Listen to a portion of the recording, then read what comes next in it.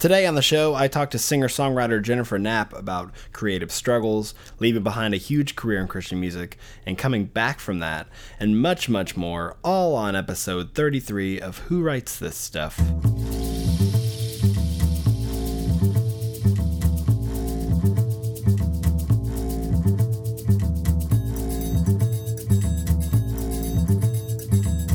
Hello and welcome to Who Writes This Stuff. My name is Nick Flora and I'm coming to you, as is usually the case, from my house in Nashville, Tennessee. Thank you for listening. I'm really excited about this week's episode. Jennifer Knapp is on the show, who, if you're familiar with her, most likely you know her through her earlier work in the late 90s, early 2000s. Jennifer was one of Christian music's probably hottest artists, touring with bands like DC Talk and Third Day, and especially back then, there was probably nobody hotter in Christian music. And in 2003, she left her Christian music career behind and kind of went on a hiatus, moved to Australia, was kind of off the grid almost completely.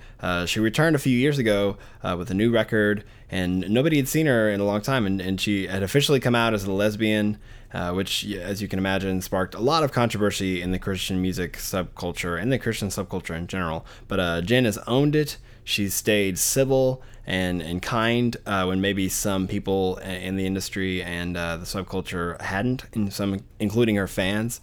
And all in all, after sitting down with her and talking to her on this show, I'm sincerely impressed and actually inspired by her. I couldn't be more of a fan.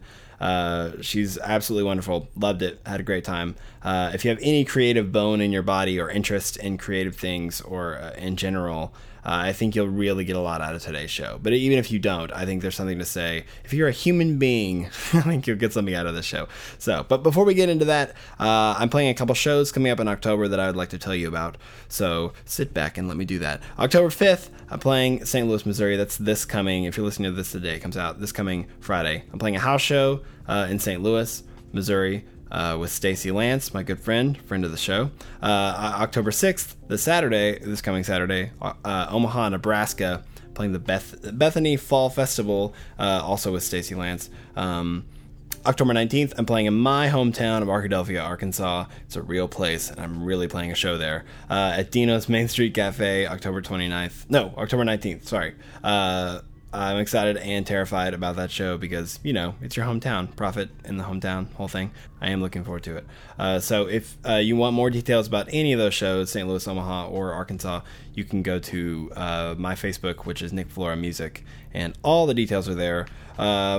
Also, if you want to contact this show, you can do so by emailing whowritesthisstuffpodcast@gmail.com. Also, leave iTunes reviews. I know I say it a lot, but if you go to the iTunes podcast page of Who Writes This Stuff and leave a quick review of the show, it really does help us out as far as iTunes knowing that we're here, or at the very least lets other people who listen to similar podcasts know that we exist, which is good. And also, I'll give you a shout out on this show if you leave feedback like I'm doing right now for Daniel Johnson and Timothy Quigg, both great guys who left feedback on the iTunes page. Thank you guys so much. If you want to go a little bit further to help out the podcast, if you enjoy it, and you want to donate actual money to it, that would be fantastic. This is a free podcast and will remain a free podcast, but it does take money to do free things, especially if you want to make them good. And I'm trying to make this good. So if you want to help us by donating, it helps update equipment as well as buy more bandwidth so we can keep putting shows out. So we're building the road as we're driving along. So please go and donate $5, $10. It all absolutely 100% helps and goes to the podcast directly. If you want to follow us on Twitter for updates at Who Writes Pod, as well as the Facebook page, you can go over there. Cool stuff happening. Join in the conversation. But seriously, if you have a question or a comment or something interesting that sparked in your brain, something we mentioned on this show or previous shows, send us an email. Write us on Twitter, Facebook. Love to hear that stuff, and I'll read it on the show. Now that all that business is done, here is my chat with the delightful Jennifer Knapp.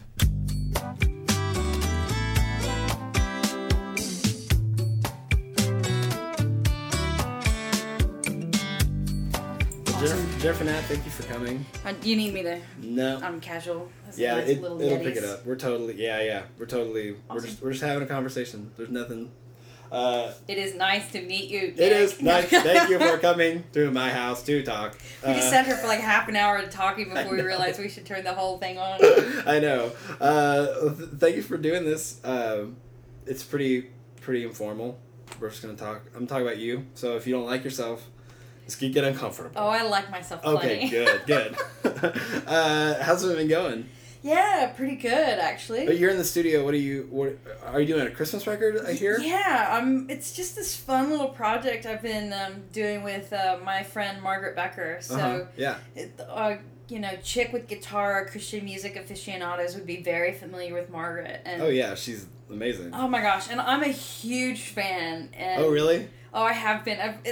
But I'm also like we're friends as well. Yeah. And this time around, this is my second time living in Nashville, and in the last couple of years, I've gotten to know Margaret a lot better. And I don't know, we've just talked about doing something together, not really knowing what to do, but we just really enjoy hanging out and playing together. So we're like, hey man, let's do a Christmas record. So we're it's the time of year to do it. It's hot. It's yeah. miserable time of year, and it's I don't know. It's been a lot of fun just making some classic arrangements and spending some time with Margaret. And I tell you what, it's like the coolest moment when I started to track her vocals. And she walks into the other room, steps up to the mic, and I'm sitting there going, oh my gosh. I mean, she just opens her mouth, and it's just classic Margaret Becker. It's beautiful, it's big, it's amazing voice, and I'm like sitting here going, oh my gosh, I'm tracking Margaret Becker. So it's been really fun. I mean, I'm convinced that I wouldn't have been able to have the career that I had in Christian music if it wasn't for women like Margaret. Oh, yeah. I mean, there weren't a lot of chicks with guitars happening, and you can literally count them on one hand. I think it was Margaret, Ashley Cleveland. Mm-hmm. Amy Grant had a fair bit of the chick with guitar thing, but she didn't really push the rock vibe as much. I mean, a lot of women wanted to be like her. Right. But she definitely opened some doors, though. For sure, absolutely. Yeah. But when it came, by the time I got around, what did you do with a really bold, somewhat, I didn't come up with my taped tracks. I didn't wear a skirt. I wore big boots and yelled really loud and sawed through my acoustic guitar. I mean, what do you do with that? And I think I owe a great deal to artists like Margaret, and so it's a fun kind of full circle thing to be able to do a project with somebody who's been inspiring, and then to do something where we inspire each other. Yeah, that's a really cool place to be. I feel like Nashville is very like Nashville. It's a good place for that to happen, because a lot of us, are living here trying to make a living, and then, it's through an email or two you can end up in a room with these people who inspired you, and then I had that experience with, Andrew Osenga. He used to be in the Normals. Oh, yeah, years ago. yeah. He was in Caveman's Call for a while when Derek left, but he's one of those guys for me, and like when I moved here, we became friends, and then he's produced 2 of my records now, and like, and that is just an amazing thing to sit, and hear him like get he's like, oh, I got some ideas when you played me those songs the other night. I'm like, wait, like this guy that years ago inspired me, like I get to share my stuff, and he's getting ideas from that, like it's just crazy. It's crazy. Snake eating its tail thing that I love. Well, I think one of the things that's really, because I've almost had 10 years between, like, the first time I was in Nashville, I went out, I left the country, and I came back, and so many things have changed. Nashville had changed, technology had changed,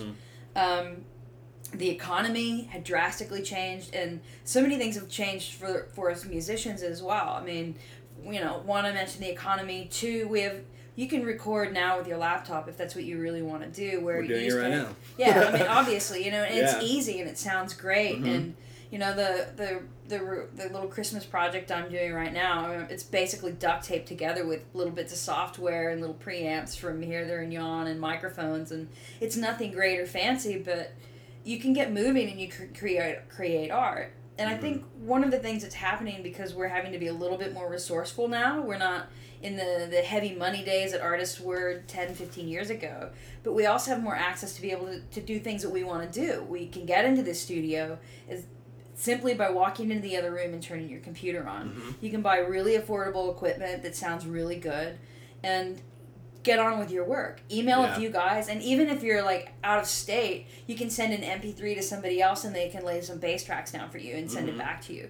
So it's, you know, it's just so fast and it's quick and it's easy, and I don't know, and it's just brilliant. I mean, I would have never imagined doing that 10 years ago, and moreover, I'm not sure I would have had the courage to do it because it's so easy now. Like, what's stopping, you know, when Margaret and I were talking about doing this record, we were like, what's stopping us from doing it?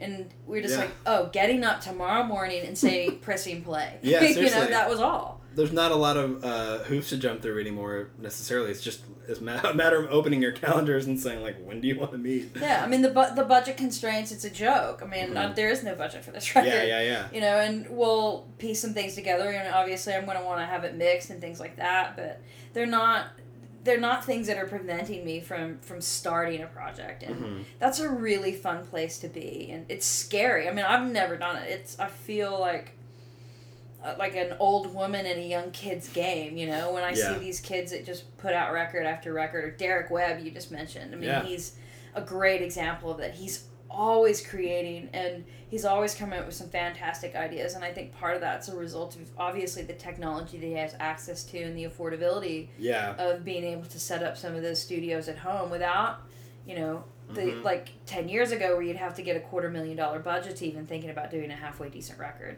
It's you know, not even nearly that much anymore. When he was in here a few months ago, and he was talking about how I asked him like when his next record was, when he was working on it or whatever, and he was like, "Oh, I'm always working." Like, because I can. He's like, I can always. I have a space. I have the software. I have all the equipment. So I'm constantly like, it flows into the next thing. Like there's never like he doesn't a stop. gap. Yeah. And that's and I think he's he's my, you know, Derek's my age. He's an old man, but I think he's a good example of some of those artists that actually I find incredibly intimidating and inspiring all at the same time. I mean, I've had to come to grips with the fact that as an artist, I tend to write in fits and starts. You know, as a songwriter, a lot of people come up and go, "What are you working on now? What are you doing?" Like I'm supposed to be constantly on target. Like, what is the latest song you've written? It's probably been 6 months since I've written a song, but there are different things that I do, and I've had to learn to get comfortable with that, especially with having more exposure to artists like Derek, who are constantly, basically perpetually... It is intimidating. Creating, right. Where I have these moments where I have to haul up in my cave and have my moment. It's dark, nobody's down there. It's a very, very quiet, self-nurturing, and intimidating kind of place that I literally have to work in this modern time to kind of shut all of those things out. And that's been a challenge, to be able to kind of know that about myself as an artist and create that kind of space. But it's just a funny thing to me, because I think as artists we can be somewhat fragile, right? And we get intimidated by watching what other people do. But I think it's been a real test of kind of growing up for me in the last 10 or 15 years of kind of being able to have some time to step aside, to recognize what kind of artist I am, what kind of personality I bring to it, and not to pressure myself. You know, to see a guy like Derek, or to see, you know, to work intimately with an artist like Margaret Becker and going, oh my gosh, well, she's really amazing at some other things, but here's another place where I shine, and I can kind of push that. And when you can collaborate with somebody else, they can kind of, you know, complement each other in some really amazing and positive ways. So rather than, as an artist, I think sometimes we knock ourselves for the things that we aren't, and push ourselves and inspire ourselves to work hard for the things that we're good at, is a real kind of treat to be able to jump into. Yeah. I'm glad that you mentioned sometimes going 6 months in between writing a song, and so, because I go through that too, and I know so many people like Derek, or like people who just constantly are like, you know, you should have a new song every week, man. And like, I never worked that way. And I always felt like I was maybe less than because I didn't work that way. But 6 weeks out from going into the studio, I would knock out 15 songs that I was really proud of, you know, and I had a record. And but your brain's there. I mean, your brain chemistry's there, and you're in the zone. And it's you know, if you do work in cycles like that, and you recognize, I think the best... one of the biggest encouragements that I give people is, like, if they ask. Right. Sometimes nobody's asking. Let's say I'm asking. Thank you. Please tell me. narcissist. Is being able to, if you know that that's a zone that's good for you, being able to know the things that help you get into that zone. And so maybe you're not, I mean, I'm a right brain, left brain kind of gal. I mean, I just spent, I was talking about coding HTML the other day.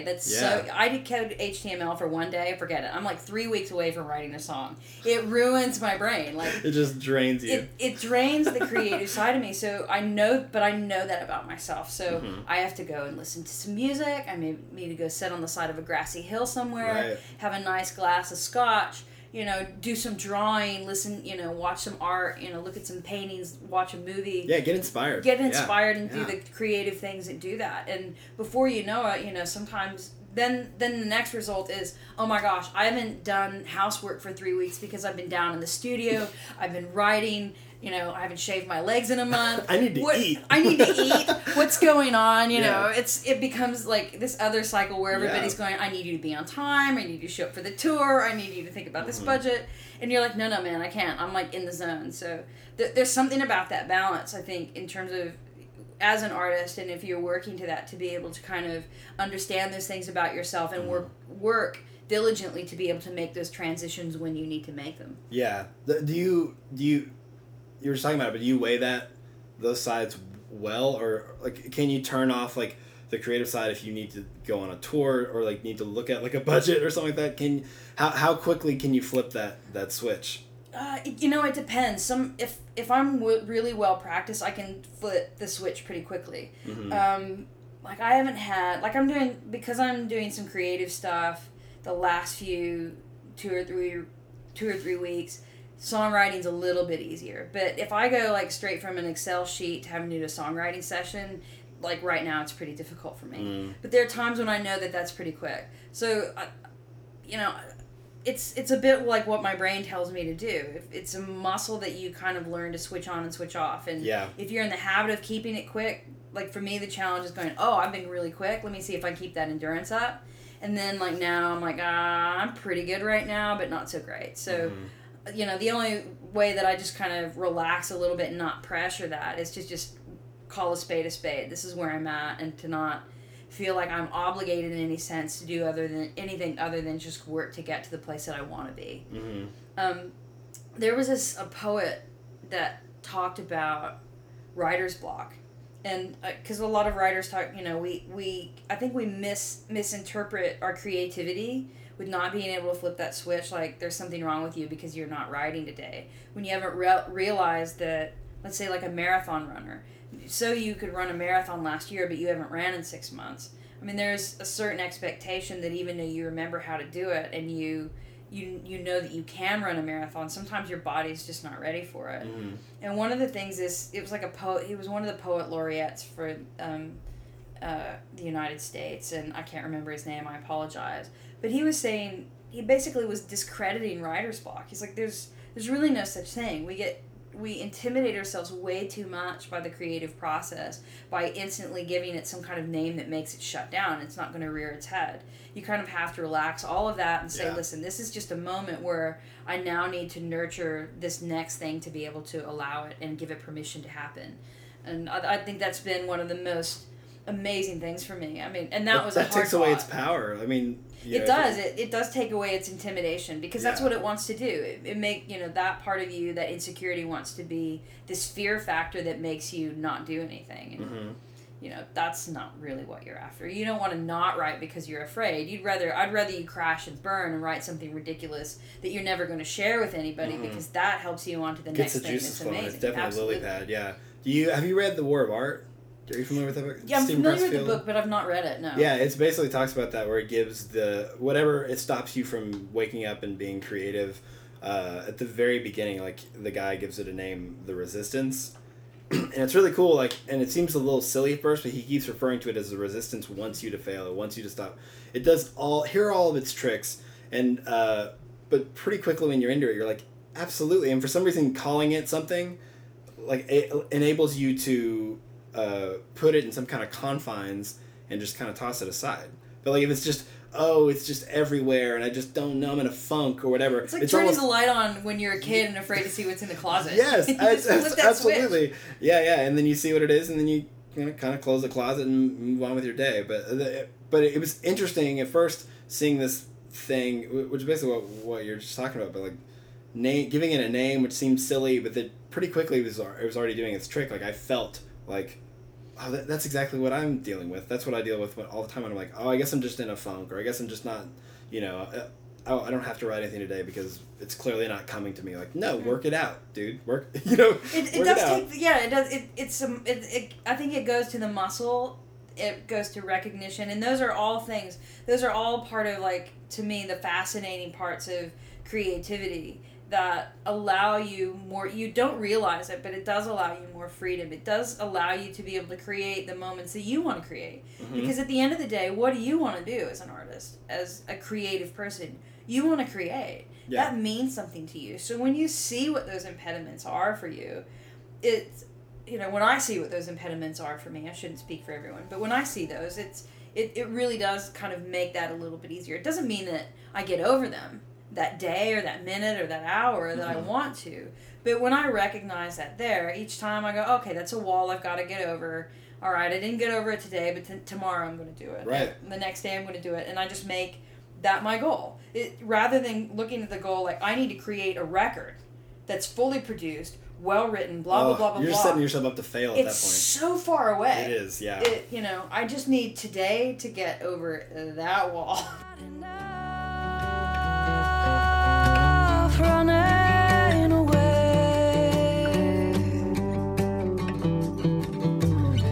Stay.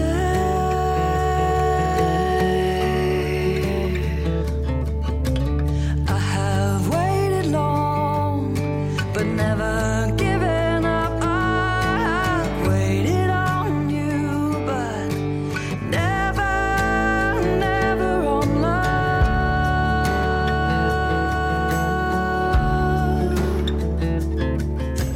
It's that part of having to suspend the things that you have to get over those things and go, no, there's no place for the fear in that. There's no place for the intimidation. You think like now as an adult when we try to do stuff like that, even stuff we've done previously and succeeded at, you think that all our past failures are somewhere like circulating in our brains? Yeah. What is that? Because I try to, like take on new things now, and it takes me forever to talk myself into it.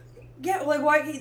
There's so many reasons for you to not to do it. Right. I don't have time. Every I don't have reason to do that. Yeah, literally, and especially as an adult, you can tell yourself because the responsibilities are clearly there, because that's what adulthood is. You can talk yourself out of everything, but yeah, like I have no place for playing trumpet right now. But the fact of the matter is, the last couple weeks I've been playing. I get up every morning. I play 20 minutes. I do slur exercises and articulation exercises. It's so it's so funny. I'm like, what am I going to do with this? Probably nothing. But you know what? It's a part of my being. It's a part of my life. And when I picked up that horn, I started playing, and I started getting the tone back, and like the muscle memory hadn't left my hands. It was a really stunning experience. And even if I don't play that for anybody else, there's something about that process that's insanely important for you as an individual, whether you're a runner or you're into graphic design or like to sketch. Maybe you're terrible at all of it in terms of a commercial, and I'm never going to make any money as a trumpet player. Those days are over. But that's not what I need to focus on. I need to focus on, it might inspire me to do something. That's other right. Than that's true. Even if what I learned in walking up to that horn and playing it means that I walk across the street tomorrow and see somebody that says that they need help, and I have the courage to go, I'm going to stand up and go, hey man, what can I help you with? Mm-hmm. Can I help you? Can I be of any kind of service to you? And it may seem like a far stretch, but for me, those are very important kinds of connections that I think when we get in touch with who we are, what we accomplish, what we're willing to do to inspire ourselves, knowing that something great might be around the corner, even if it's subtle and it's not for recognition from somebody else, I think are huge aspects. And I think, to me, that's why I'm a fan of creativity in that sense. Going, I don't care if anyone ever listens to you in what you do. You have to be able to do it. You have to be creative. You have to be able to unlock that because it means so much for you in so many other areas of your life that gives you courage and strength and a willingness to do something that you never thought you'd be able to do. Yeah, and a lot of it is just, it sounds maybe a little bit hyperbolic, but a lot being creative for us people who are creative, like it's a lot of a reason to live. It's a lot of like a part of who we are.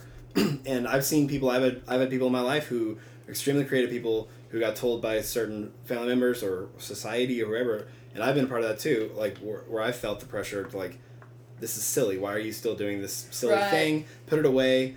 It's time to be an adult now. And they did, and they just got sad and, fat. And, but mostly sad. I'm fat. It goes I'm not sad anymore, but I'm definitely fat. It goes to like, if you squash it or you maybe lessen its importance, then you start maybe turning into something that you aren't, or I don't know, it can shift you. Definitely, there have been times where like I was pursuing music full time, not making any money, losing money doing it. That ebbs and flows as an independent artist. Sure. And then like being like, this is dumb. I'm going out tomorrow to get a job. I don't care where it is, and I get a job for a year. And I become so, like, nobody wants to be around me because I become super cynical. It's really hard. Yeah, I mean, how do you do that? I spent 5 years refusing to play. 5 or 8 years, I think. Did you not play for that? Like, no, I didn't. Really? I had a couple of occasions where I had friends pretty much just twist my arm and make me play, and it was such a painful experience for me because I had to shut that whole mechanism down. It was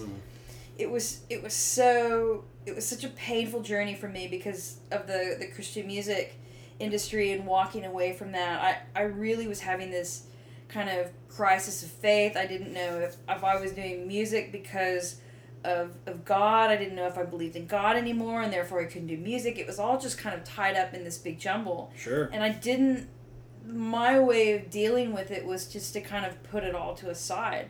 And, I did that with kind of my faith. If my faith came back, well, then great, whatever. And I just didn't know. It sounds terrible and crass, but I was the same way with music. I literally sold everything that I possibly could. I sold my trumpet. I sold all my guitars. I sold tons of gear. And I maybe had 1 or 2 guitars that, my partner at the time said, you will regret this for as long as you live if you sell this instrument. Yeah. And I'm like, no, I can't. And they just wouldn't let me. Good on them. That's good. And, I'm so glad that my friends kind of stood by me and said, you will play again. But the funny thing was that I spent several years, and it took me a long time to realize it, I spent several years refusing to play. Like, my labor every day was to not think about playing. And wow. I didn't realize, I honest to goodness did not realize at the time, but it was at a point where I kind of I cracked the door a little bit. I was, working a job that was fine, but it was just hit me in the back of my head, what are you doing? Like, you're not even playing. And you're not playing at home, you're not listening to music, you're not doing any of these things that you've done your whole life. I mean, since I was a kid, like a 4th grader with a plastic recorder, I'd always done something. And I kind of shut those things down. And when that question kind of planted itself in my head, going, what are you doing? You've always done music. Whether or not anyone's listened, you've always done it for yourself. So why aren't you doing that? And I didn't have an answer. And I started to play a little bit. I pulled out my guitar. I hadn't played in 8 years. My hands were miserable, but it's intimidating. Like, it was kind of that same process I just described with my trumpet. I picked up my guitar going, I don't know if I'm going to remember. I don't know if when I pick this up, it's not going to be as good. I'm not going to be as good of a player as I was because I'm going to be rusty. I'm going to sing terrible. I'm not going to know how to write. All of these negativity. It was so much that I had to just one by one just block everything out and just attack one at a time. Okay, today I'm going to play guitar. Today I'm going to play an old song. I'm just going to play 3 minutes. I'm going to play an old song from start to finish, and then I'll put it away and I'll walk away. It was so incremental, but it was such a life-altering experience to go, oh my gosh, these are just things that are a part of you. So whether or not I was ever going to record another record at that point was just too intimidating. I couldn't do it. But by being able to just go lock into the things that were important to my heart, into my process, into the things that made me look at the universe as a bigger whole. Like, it just starts to flower open, and I think those kinds of things have to be...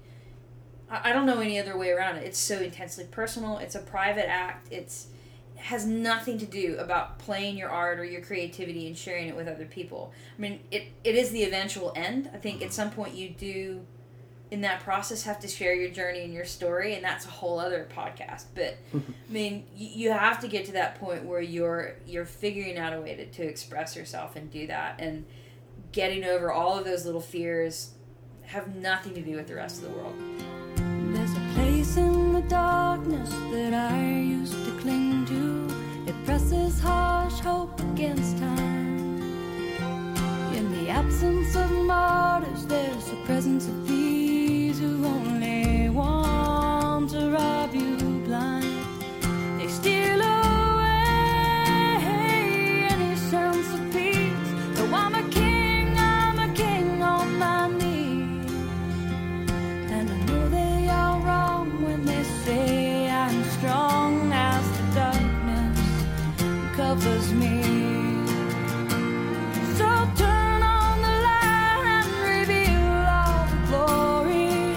I am not afraid to bear all my weakness, knowing in meekness I have a kingdom to gain, where there is peace and love in the light, in the light. Oh, I am not afraid to let your light shine bright in my life, in my life. Oh,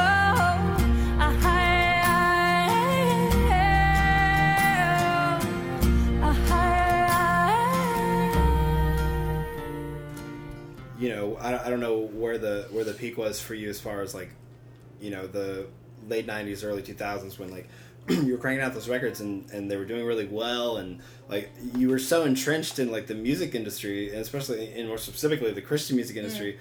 That's got to be it's such a tricky line that I to ride between the art and the commerce, and they will always fight each other. In the back of your mind, maybe not even in the back of your mind, that I have to write this. When I'm playing, I'm basically making money. Like every strum. That was part of it. No, feels like I you're playing, had like, my monetary value money. per Yeah. second.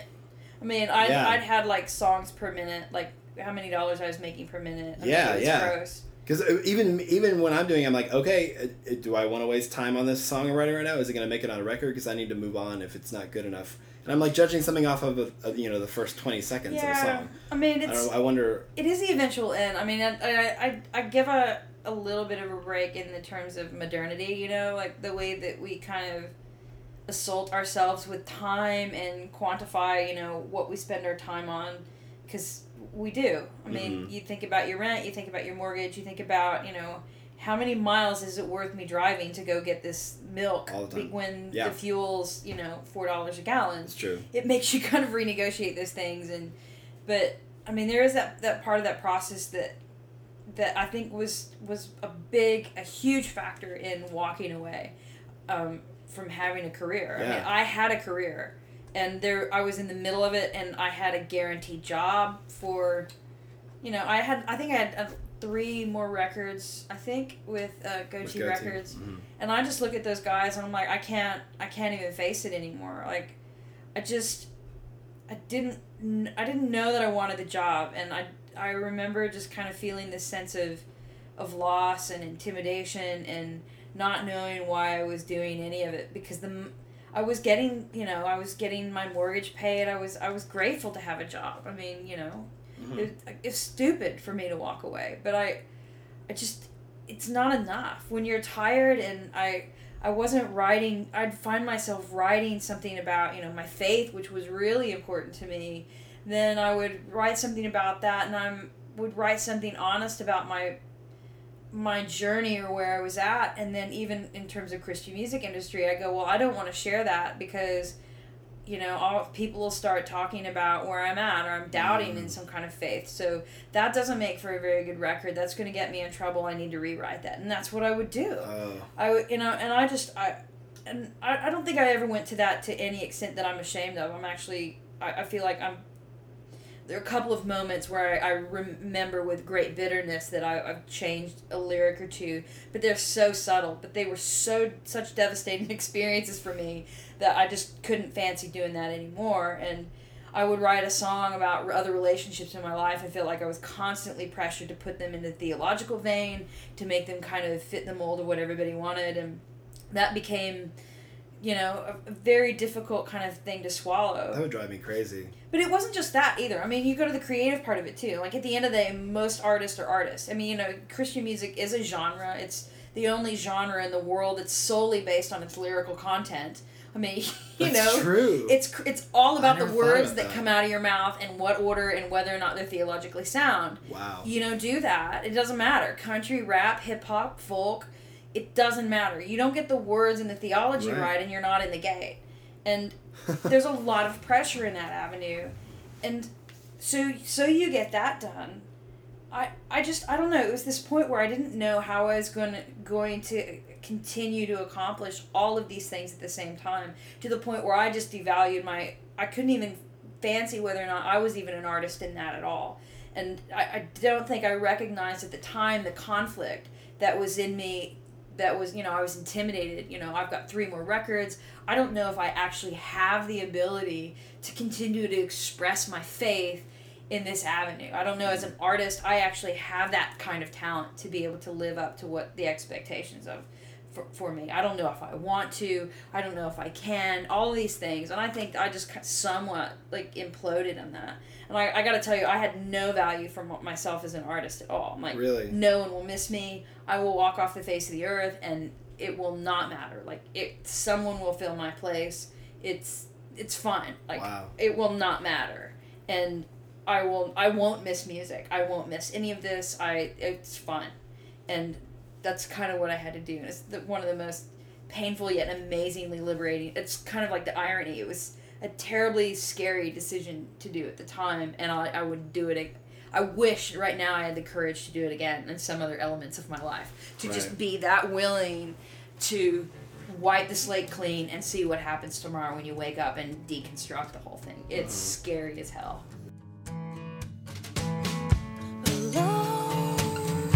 Alone is where I'll be,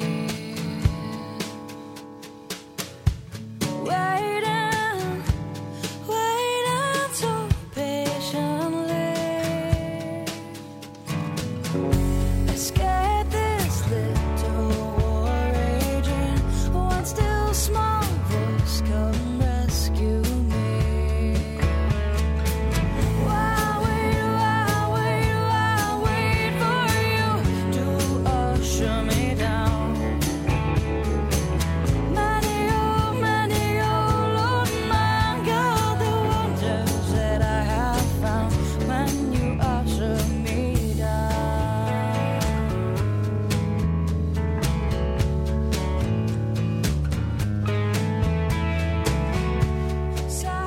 You talked a little bit about your journey coming back, but what do you do? How do you approach, this last record that you put out? Was it freeing or great or terrifying or all of it? Or It was increment. It was every step of the way. It was so incremental. It wasn't funny. I was living in Sydney at the time. I went home. I made myself a pact when I first started. Kind of toying with the idea. I told myself I was toying with the idea of kind of writing again. And so I said, okay, I'm going to take 3 months off at home, and that's what I'm going to do. I'm going to make that my job. So every day I got up, I made a habit. I wrote. If I didn't write, I listened. If I didn't listen, I drew. Or I went out and photographed. I did something. But the muscle was getting worked out. We're in all that thing. So then, before I knew it, in that 3 months, I had this mini kind of EP. And then, so I took a big, deep breath, and I sent it to some of my friends over here. And then the next phone call I get is, you need to come to Nashville, we need to demo these. And I'm like, what? Is this any good? Really? It's okay? And so that's what I did. And so I flew back to the States. I came back to Nashville for a couple of weeks. Paul Moak, Yeah, I know Paul, yeah. who ended up producing the record. I only went in, I'm like, we're only going to do 3 songs. I don't know if I'm ready for this, blah, blah, blah. Went into the studio with Paul, and we were like, holy crap. These songs are like really good. Like I was excited. Like Yeah. I didn't care what was around the corner. Like I wanted to make a record. Like, oh my gosh, where's that microphone? Let's, you know, strike up those electric guitars, warm up that amp. Let's rock this puppy out, you know.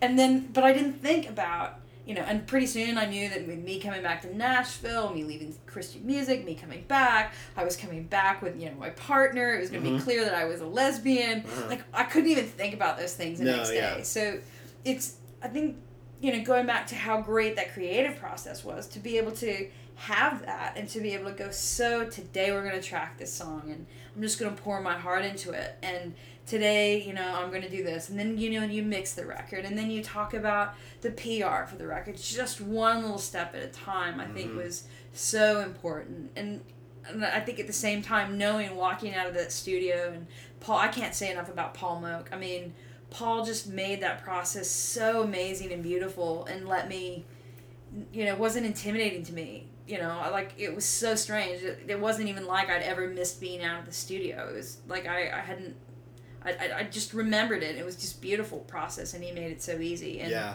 just reminded me through that whole process that, you know, this is what I do. And even if nobody buys this record, I don't care. You know, it's nice if they do. Right. I'd like to do this some more, but I'll probably still do that now. And I think that's a fun part of technology, too, is, you know, I can do any of this. I'm doing, you know, kind of full circle to the little project that I'm doing right now. I'm like, I sing pretty well, you know, and it's, nobody has to buy it, nobody has to like it. I enjoy the process, and it's great, and I'm going to keep doing it as long as I can, so. That's so good. That's so interesting and, like, inspiring, honestly. Like, I'm sitting here, like, genuinely inspired. Completely what are you doing, man? I forgot we were recording. No, I love, oh, gosh, what was I It gonna sounds say? easy, yeah. No. Like, I'm so full of crap because it's so intimidating and scary. It is. It made it sound so easy. But the love of it, and, like, the fact that it is a fire burning in you has to be more than the fear. And I feel like every step we take, even if it creatively, even if it's like, this thing could suck, but my drive for it, my love for it, and my passion to do this is just this much greater than the idea that it might suck. And that's why things get made. And, like, literally everything I've ever put out, the day before it comes out, I'm like, before anybody else hears it but me and the producer, I'm like, gosh, I don't think anybody's gonna like this, you know. And then it always ends up being, you know, more successful or better received than the last thing I did. Everybody's like, oh, what a great step, you know. And I'm like, oh, it's a little bit better than last time, though. Which is all I want. Honestly, that's all I want, is just to get a little bit, you know. You said something there that's really interesting to me. Like, it's a fine line between, like, paying your rent and not paying your rent, between being able to say, to be honest with yourself, going, okay, can I do better in this? And to not let yourself be intimidated by going, oh no, I suck. That's a terrible thing to do to yourself. But to be able to honestly evaluate yourself and say, listen, I actually want to be able to do this.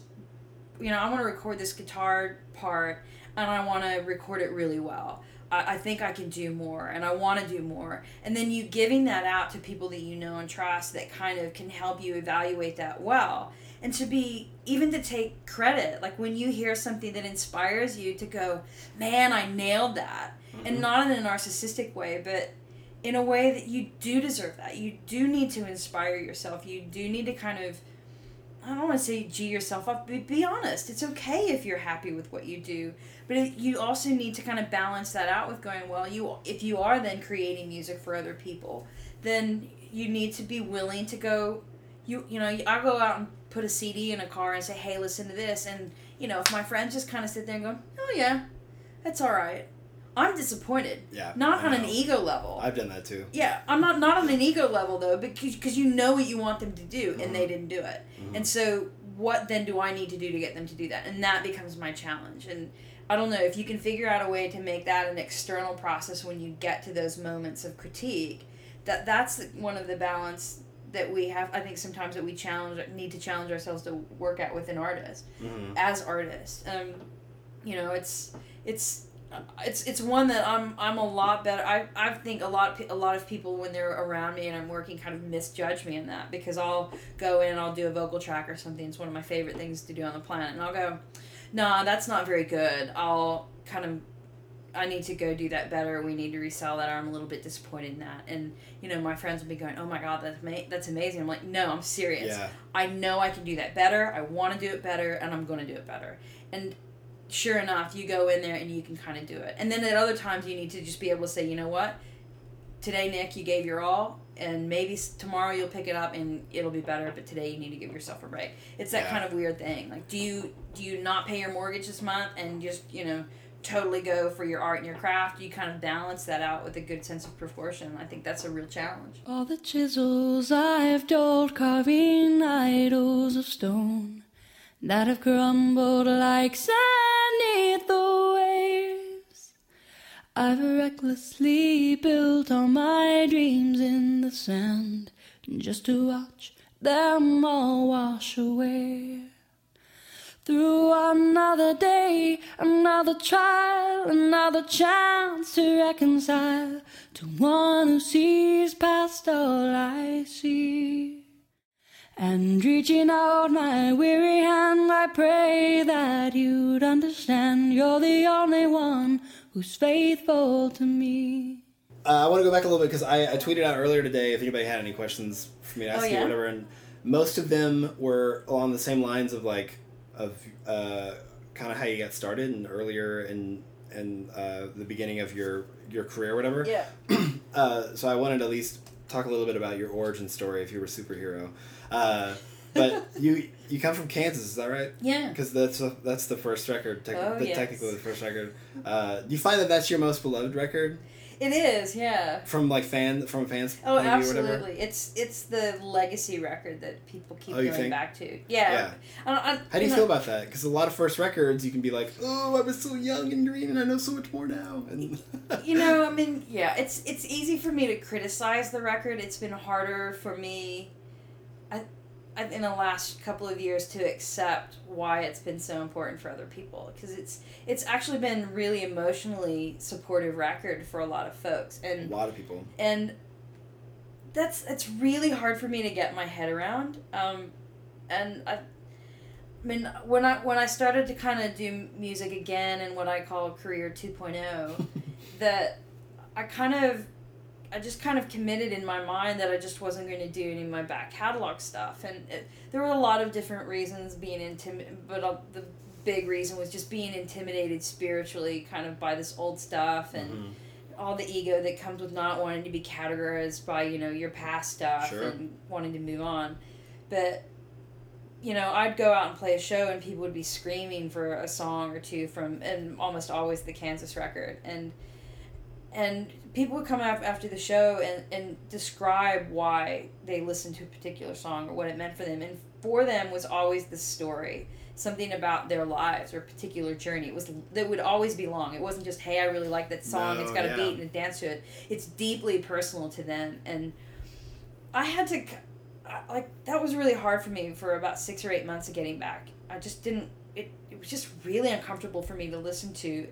It was just intimidating. And then I started to remember, some of the music that was the soundtrack of my life. Like the Tracy Chapman records that I go through, or 10,000 Maniacs, or R.E.M., or just some of, a couple of Indigo Girls records. The records that you just put your headphones on and cry your eyes out to and helps you not jump off a bridge, or maybe helps you jump off the bridge, whichever one you kind of look at. And those are... and I've even had the opportunity to meet a few of those artists, in situations that I found myself unable to speak to them and just to say anything meaningful, because it's like, in a way, it saves your life. I mean, great music saves your life at a certain point. Absolutely agree. I don't know. So it's beyond my realm of comprehension that anyone could do that. But then I kind of remembered going back and writing that music, and a lot of the memory that I have of writing Kansas was sitting on the floor in my bedroom at college, Berber carpet, green walls, because I thought it'd be really cool to have green walls in my bedroom, like dark evergreen walls. It was like a little black box. So it was moody. Terrible. It was really small. And there was a mirror, and I just remember just kind of hashing out my faith and not knowing what to think about all these crazy Christians, yet I was having this spiritual experience. It was incredibly real and intense, and I didn't know what to make about any of it. I was embarrassed by it. I was inspired by it. All of these things that were all very real, and had no idea how to play guitar. I had no idea how to write a song. I had no idea that any of the stuff that I was doing then in that moment would ever be heard by anyone else. And there's something, like, I'll never be able to do that again. I'll never be able to, I don't know that I'll ever, I mean, I can't imagine that. Like, writing something now without thinking that somebody's ever, like, I'm always obsessed that somebody's going to hear what I'm doing. Somebody's watching. The result will always be that it's made external. And that process for me was so internal, and I don't know, there's something about that. And so when I go back to that, I go, you know what, you were innocent in that. Whatever ways that I want to criticize the art, whatever ways that I want to criticize my faith, my experience, or Christian music, or there's something amazing about the times where you just are yourself, and you don't apologize. You don't apologize for your bad perm in the 80s. You were there, and it meant something to you, and you felt gorgeous and beautiful, Yeah.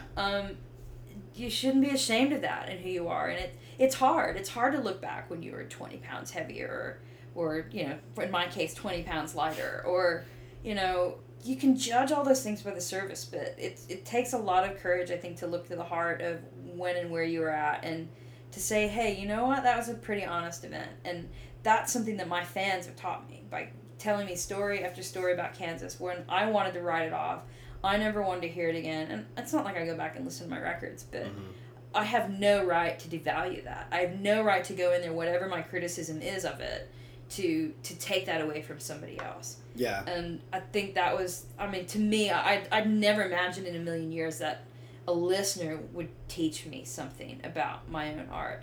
To me, that's why Kansas kind of stands out. And, even every once in a while, I might be embarrassed about it. It's the truth of the matter is that it's just meant so much, and so much personally to people that have shared stories with me, that I have no right. It's not my story anymore. It's done one of the most amazing things that you can ever pray that art can do, which is grow out and be its own self and its own voice, and then it's disconnected from you. It's like the hand of God reached down and, made a record and allowed it to do something that has nothing to do with you. So, if I ever get to do that again, I'll be a very, very fortunate artist.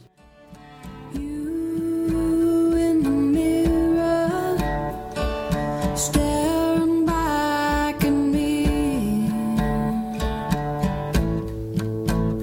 Oh, conscience, let me be.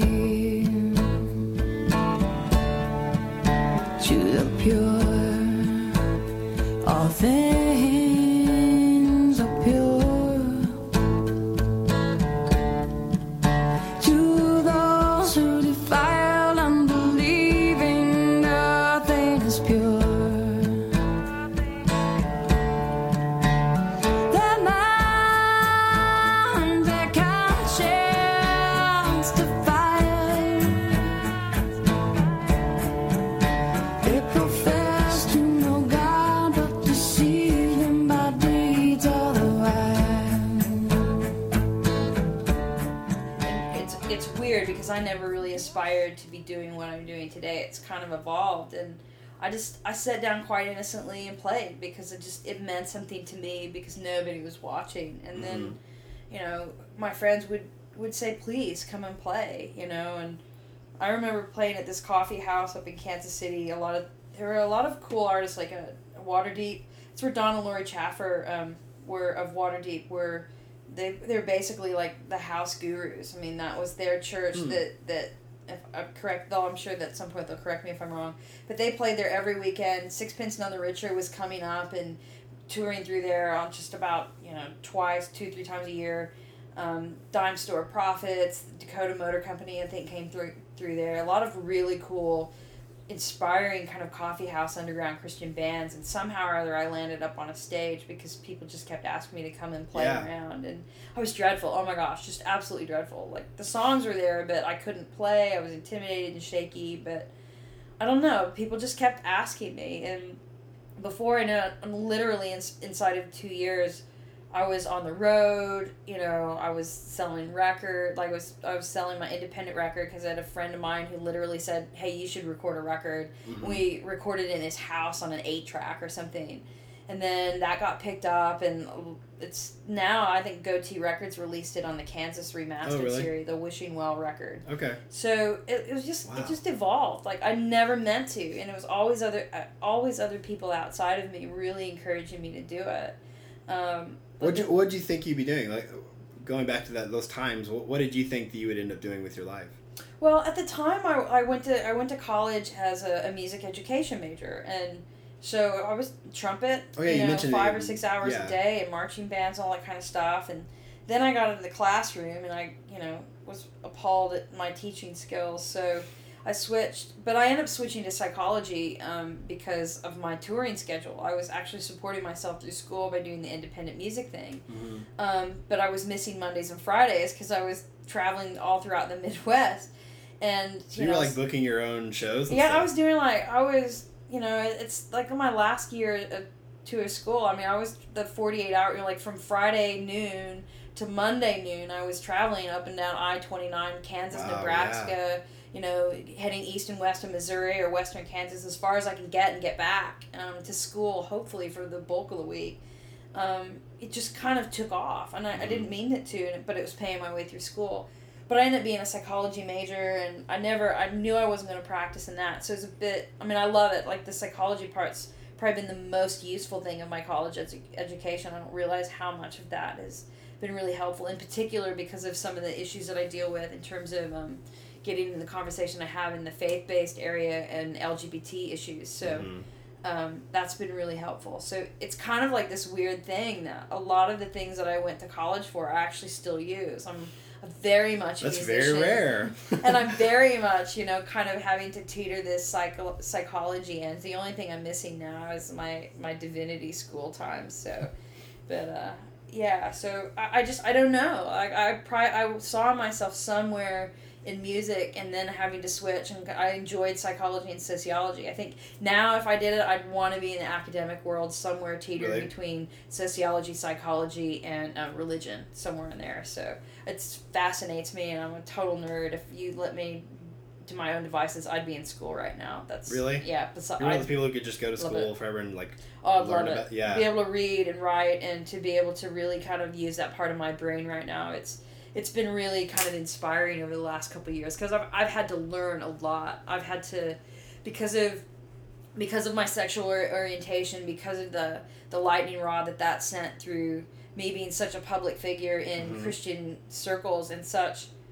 I mean, people buy into me. People bought my music because they believed that I represented something. When that teetered for them because of my sexual orientation, it puts people into question there sometimes of where and how do we value people and their whole faith experience and what they can contribute when we maybe don't agree with them where they stand theologically or a whole bunch of other factors.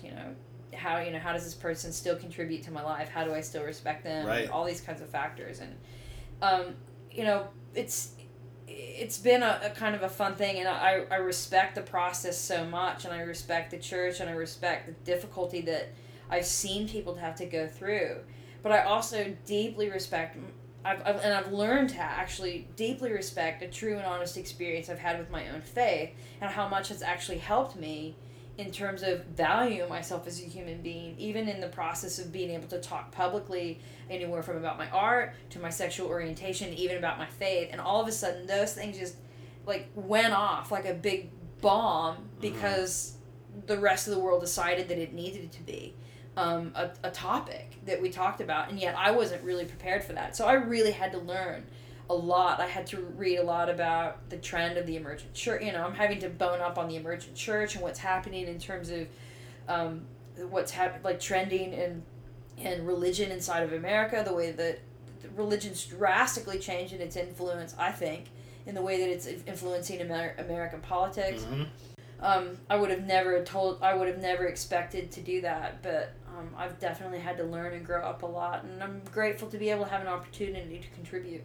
Yeah. It's an amazing process, And I think in trying to connect the dots of what's happening in my sexual orientation and the religious community that kind of spurs up around me is going, well, what's the like, what do I have to contribute in here? And that's, sometimes we become those kinds of people in our lives or in a community. So what is about me when the loudspeaker comes on about my life or my experience?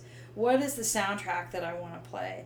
And do I want to have people walk away from their experience with me as one where I'm trying to influence them and make them walk away voting in a particular way or feeling a particular way? Or do what, as an artist, what I want for you to have an experience in coming to listen to my music is to have that experience, to get in connection with who you are as a human being, to start thinking about what you want to contribute to life, humanity, starting with yourself, starting with your family, and moving out into your community. And that's the same thing I've kind of found in this conversation with sexual orientation, gender identity, and faith communities. When we begin to talk about these things and began to tell our story, whatever story it is you as an individual have. Yeah. You share that story as honestly as you possibly can. Hopefully, God willing, you're given an environment to do that honestly and with integrity. And then to be able to have those people then create a community around you and see how we're influencing others. It's a really hard task to do, but it's really challenging. And I think for me, like, I'm so grateful that both of those worlds, I have access to both of those worlds, because for me to balance them out, I think I would be unbalanced if I didn't have kind of one shifting me and keeping me kind of level with the other. Right. I'd be way too nerdy and theological on one side, kind of disconnected from the heart and the passion that it takes to have this conversation. At the same time, I'd be, on the music side, I'd be way too intimidated by all the conversations that have to have because of what my faith has kind of drummed up or what my sexual orientation drums up. I wouldn't want to play anymore. So to be able to kind of balance those things has been a really interesting kind of journey in the last couple of years. Well, it comes I from wouldn't you. change any of it. The art comes from you, so I mean, it's gonna feed into every other aspect of who you are as a person. So everything kind of informs everything else, and so that's one of my favorite things about art, whether it be an author or a filmmaker or a musician, songwriter, or anything. I enjoy hearing about the human experience, and everybody has their own unique human experience. I'm just interested in, like, well, how does this person approach it, and the things that make us the exact same, and then the little differences that maybe I can learn from. Yeah. Like that's the best part, and I feel like so many people who love listening to music, all the same type of music, or they only go to the same few artists or whatever. It bums me out in a way, because I'm just like, but there's so much other stuff. There's so much more. I want to hear the stuff that's gonna bend my brain a little bit, and like maybe make me think of something outside of the box, and it comes from me being a kid and just always thinking that maybe I don't know what I'm talking about, and then now as an adult, it's just like I just want to know what else is out there. I just want to know, like, maybe I'm not 100% on something because I don't have all the facts, or I don't know everybody else's experience, and so that's one reason why I wanted to start this podcast, because there's so many interesting people in this town and so many people doing stuff, and I want to hear everybody's experience. I'm just like, and if so you're lucky, most of us like to talk about ourselves. I know. Always, every once in a while, I talk about this. It's so funny whenever I get a musician in here who won't talk about themselves. I'm like, what's wrong with you? Like, I do get it, because a lot of people, they communicate through their art form, and they can't articulate it maybe through just conversation. But it does always surprise me, because I am that way too, and I'm surprised, like, you can't just. I can move my mouth. I can move my mouth with the best of them. My biggest challenge in life is to be able to get all of this stuff inside of my head and in this big old gushy heart of mine, to try and channel that into music. That the music for me is this shelter, because I prefer in the long run to not have to kind of say what I think. It's kind of the crutch, but the challenge of is being able to kind of find that space. And one of the reasons why I love music so much is because you can put the things that don't have words into it, and you can just kind of put that moment into it. And how you do that, I have no clue, but you hang out long enough, and every once in a while, just by accident, if by nothing else, you kind of can kind of capture that moment. So it's definitely something worth aspiring for, but you have to show up. Exactly. You have to be able to be willing to climb the wall every day. So I love that. You have to show up. It's so true. I mean, it's so cliche, but showing up is, half the battle. Maybe it's knowing is half the battle. What's the G.I. Joe thing? I don't know. I don't know. I'm going all Alcoholics Anonymous. The first step is There you admitting go. you have a problem. I was going G.I. Joe, you were going AA. There's I don't some know correlation what there. that says about either one of us. I don't know either. Well, Jennifer Knapp, this has been so much fun. You're the best. Thank you so much for doing the podcast. My pleasure, Nick. Thanks for letting me sit on your sofa. Well, that's this week's show. If you guys would like to check out Jennifer's music, you can go to jenniferknapp.com, or on Twitter, she's at Jennifer_Knapp, Knapp. Thank you guys so much for listening. I hope you enjoyed this episode as much as I did recording it. There's some really great episodes coming in the pipeline as well that I'm really excited about, so stay tuned. But for now, for Who Writes This Stuff, I'm Nick Flora. Go do something creative.